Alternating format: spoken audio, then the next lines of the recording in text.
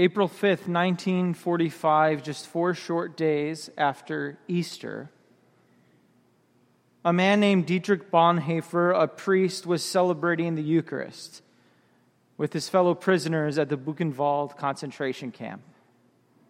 While he was in the midst of actually speaking the words of institution, a group of SS soldiers entered in to take him away. And he looked at those men, and in not too many words, he basically told them, give him a minute so he could finish. He looked at these soldiers who had come to bring him death to move him to another concentration camp in Flossenburg, and he said he needed to finish this first, because he wanted to receive this one last time the body and blood of his Lord and Savior Jesus Christ, and to also give it to his other prisoners who were there with him. After the Eucharist, he said to one of his fellow prisoners to make sure the bishop knew what had happened to him, and he said these final words. He said, "This is my end. For me, the beginning of life." 6 days after that day, Allied troops came into Buchenwald and released all the prisoners. Dietrich Bonhoeffer was moved to Flossenburg and 3 short days later was killed, executed. One of those who executed him said, when asked of Dietrich Bonhoeffer, he said this, "I was most deeply moved by the way this lovable man prayed, so devout and certain that God heard his prayer. I have hardly ever seen a man die so entirely submissive to the will of God." A man who truly understood his life. His life was not his own, but given to him by his God. And who in that final act poured out his very blood and gave up his very flesh, so that Dietrich, who was about to make a sacrifice of himself, could have life.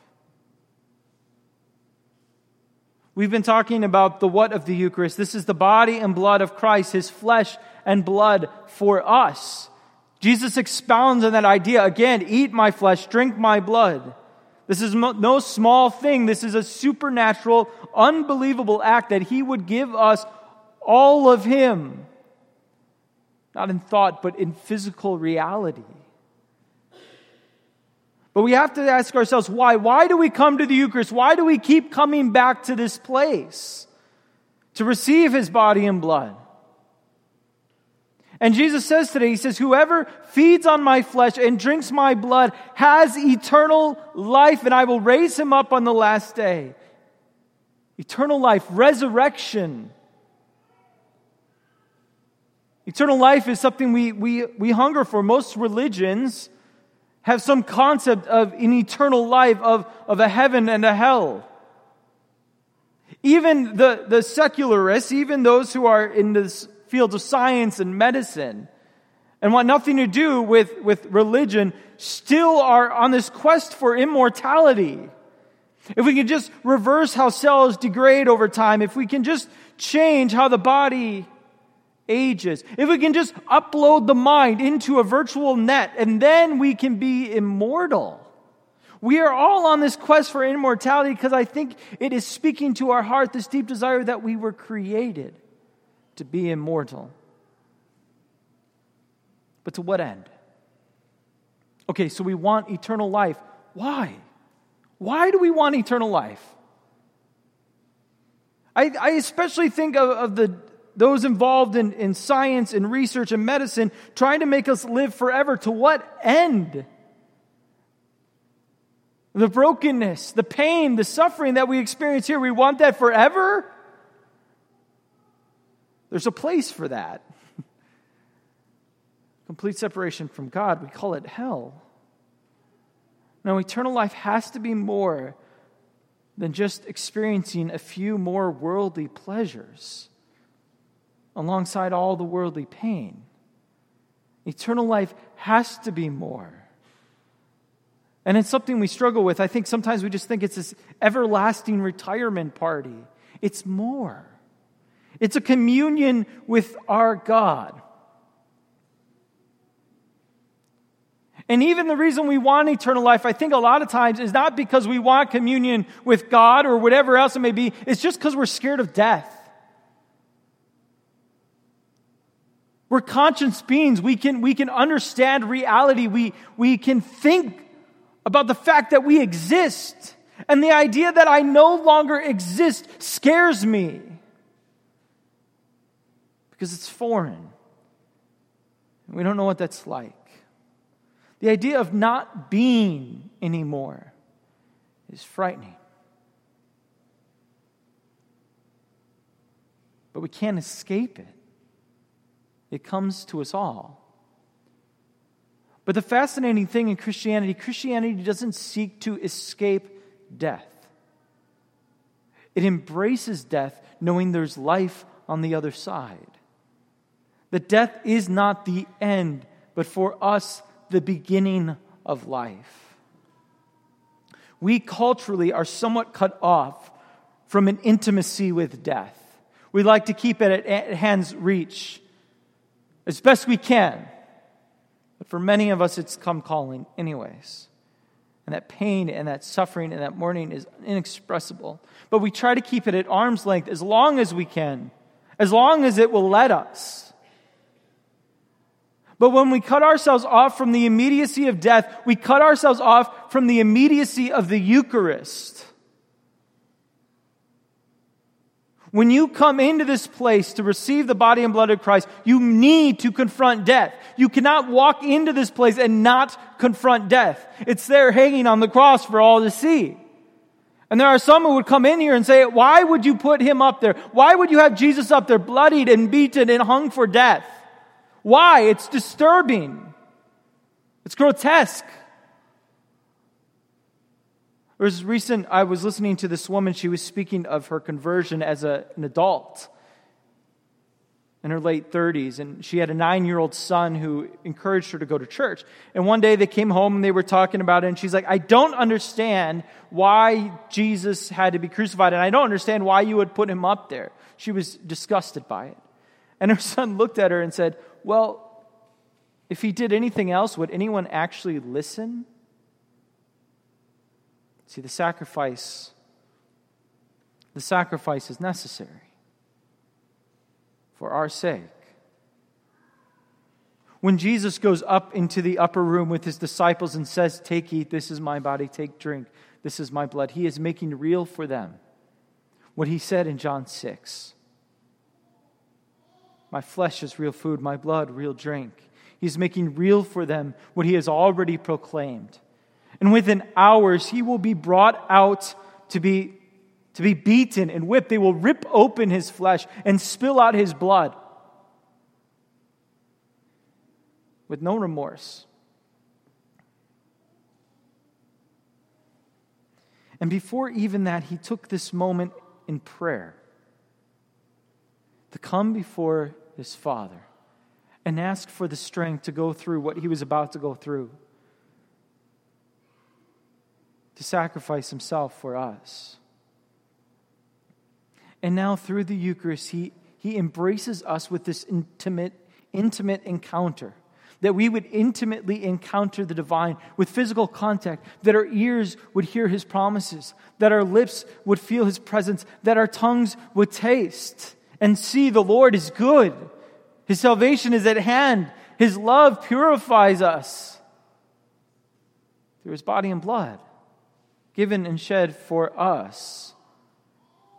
And this is his promise. The Eucharist is God communing with, coming into us, being received into us so he would remain, abide, dwell in us, and we would be brought up into him. And it's sin, when we've taken our desire for God and directed it to all the other things of this world, when we sought endless pleasures, that sin, or we haven't trusted and relied on him, that sin cuts us off from God. And the sacrifice of Christ wipes that clean, Receiving the body and blood of Christ for the forgiveness of sins breaks down that barrier so we can commune with God. We can have fellowship with God. And the evil one spits out all these lies at us. You're not good enough. You don't deserve it. You shouldn't receive it. It's just bread. It's just wine. It's not a big deal. We need to spit those lies out and open to receive our Lord, our God.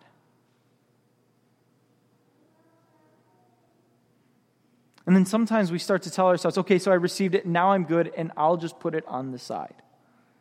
I'll come back to it at some other date. I think sometimes we believe the lie that death is always a while off. Death will come some other time. Death will come when I'm ready. It's not the way the world works. That's not how things are. Because if I say that, then I can say, well, I'll just put off my relationship with Jesus until that point. Why are we waiting to receive our Lord? Could you imagine if I went home and I told my beautiful wife, there's a movie that just came out. It's only going to be in theaters for 6 weeks, but you'll still be here in 6 weeks. So I'm going to go see the movie and you figure things out. I'll be back. I love her. I love my kids. And I want to spend time with them. And though I'm not perfect, I desire that relationship. Do we have that same desire for a relationship with Jesus? And if so, why would we ever hold ourselves away from receiving Him, this union with Him? Eucharist is not just about getting to heaven. It's about sharing this relationship with Him, this union with Him.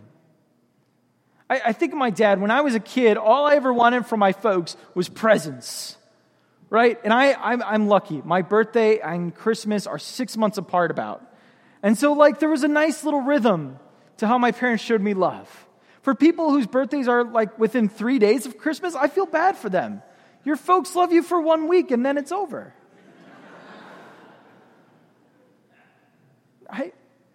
We treat Jesus that way. Just give me. What can I get from you? Give me forgiveness. Give me life. Give me this. Okay, I'm good. That's not what Jesus wants. Now when I go see my Father, I sit down with Him. And I talk with Him. And we talk about life. And we sit at a table with way too much food and good wine. And we feast. That's the relationship Jesus is calling us into. And to receive Him into ourselves so that our communion with Him is this beautiful internal reality. And He draws us up then into His divine self, like a husband who embraces his wife, or a father who brings his children underneath his arms and draws them close. See, eternal life is communion with God. It's relationship with God. It's time with God. And it's not something far off. We think eternal life is something that's way out there. It's something that's a reality now. That communion with God is now. Heaven is eternal union with God. And we experience that even today. The redemption of death, the redemption of brokenness. Hell is separation from God. Which is what in our sin we often do to ourselves. We cut ourselves off from God. Communion, Eucharist, is being drawn into Him. The reason I spoke of Dietrich Bonhoeffer is because I am absolutely astounded by his witness. Astounded. For him, the Eucharist was not some far-off thing. For him, death was not some far-off thing. While he was giving the very body and blood to those fellow prisoners who were physically wasting away, they were full with the Spirit of God.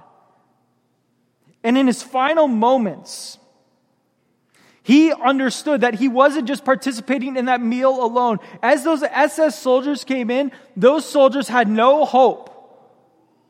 Because Dietrich and the others were surrounded by all the saints who had tasted and seen the body and blood of Christ, who have taken and eaten the flesh and blood of Christ over the ages.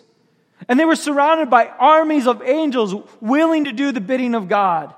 There was no victory death could hold over them. They had life, even when everything seemed contrary.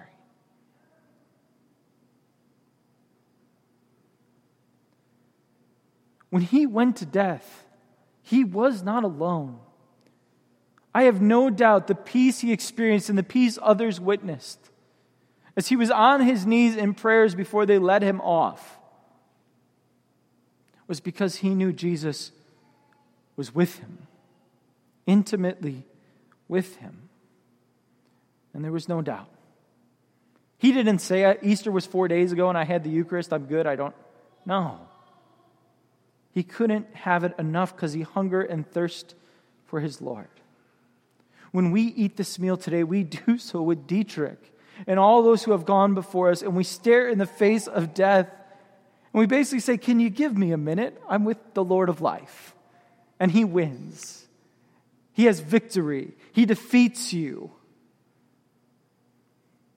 When all is said and done, when life comes to a close, and who knows when that will be, in our youth or old age, on a deathbed or in an accident, when that final moment comes, I want Jesus with me. Not all the other stuff. I want Jesus with me. To hunger and thirst more for the flesh and blood of Christ than to be scared of the pang of death because of hope. That what is broken will be redeemed and raised again on the last day so that we can have eternal communion with him. There was a poem I read this week that just smoked me about death. And I want to share it with you, and some of you don't care for poetry, and I'm sorry. I'm reading it anyways. And for some of you, maybe this will ring true. It's written by a man named George Herbert a few hundred years ago, and the name of the poem is Death.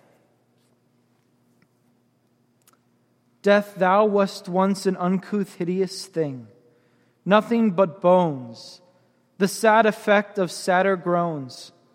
Thy mouth was open, but thou couldst not sing. For we considered thee as at some 6 or 10 years hence, after the loss of life and sense, flesh being turned to dust and bones to sticks. We looked on this side of thee shooting short, where we did find the shells of fledged souls left behind, dry dust which sheds no tears but may extort. But since our Savior's death did put some blood into thy face, thou art grown fair and full of grace, much in request, much sought for as a good. For we do now behold thee gay and glad, as at doomsday, when souls shall wear their new array, and all thy bones with beauty shall be clad. Therefore we go die as sleep, and trust half that we have unto an honest, faithful grave, making our pillows either down or dust.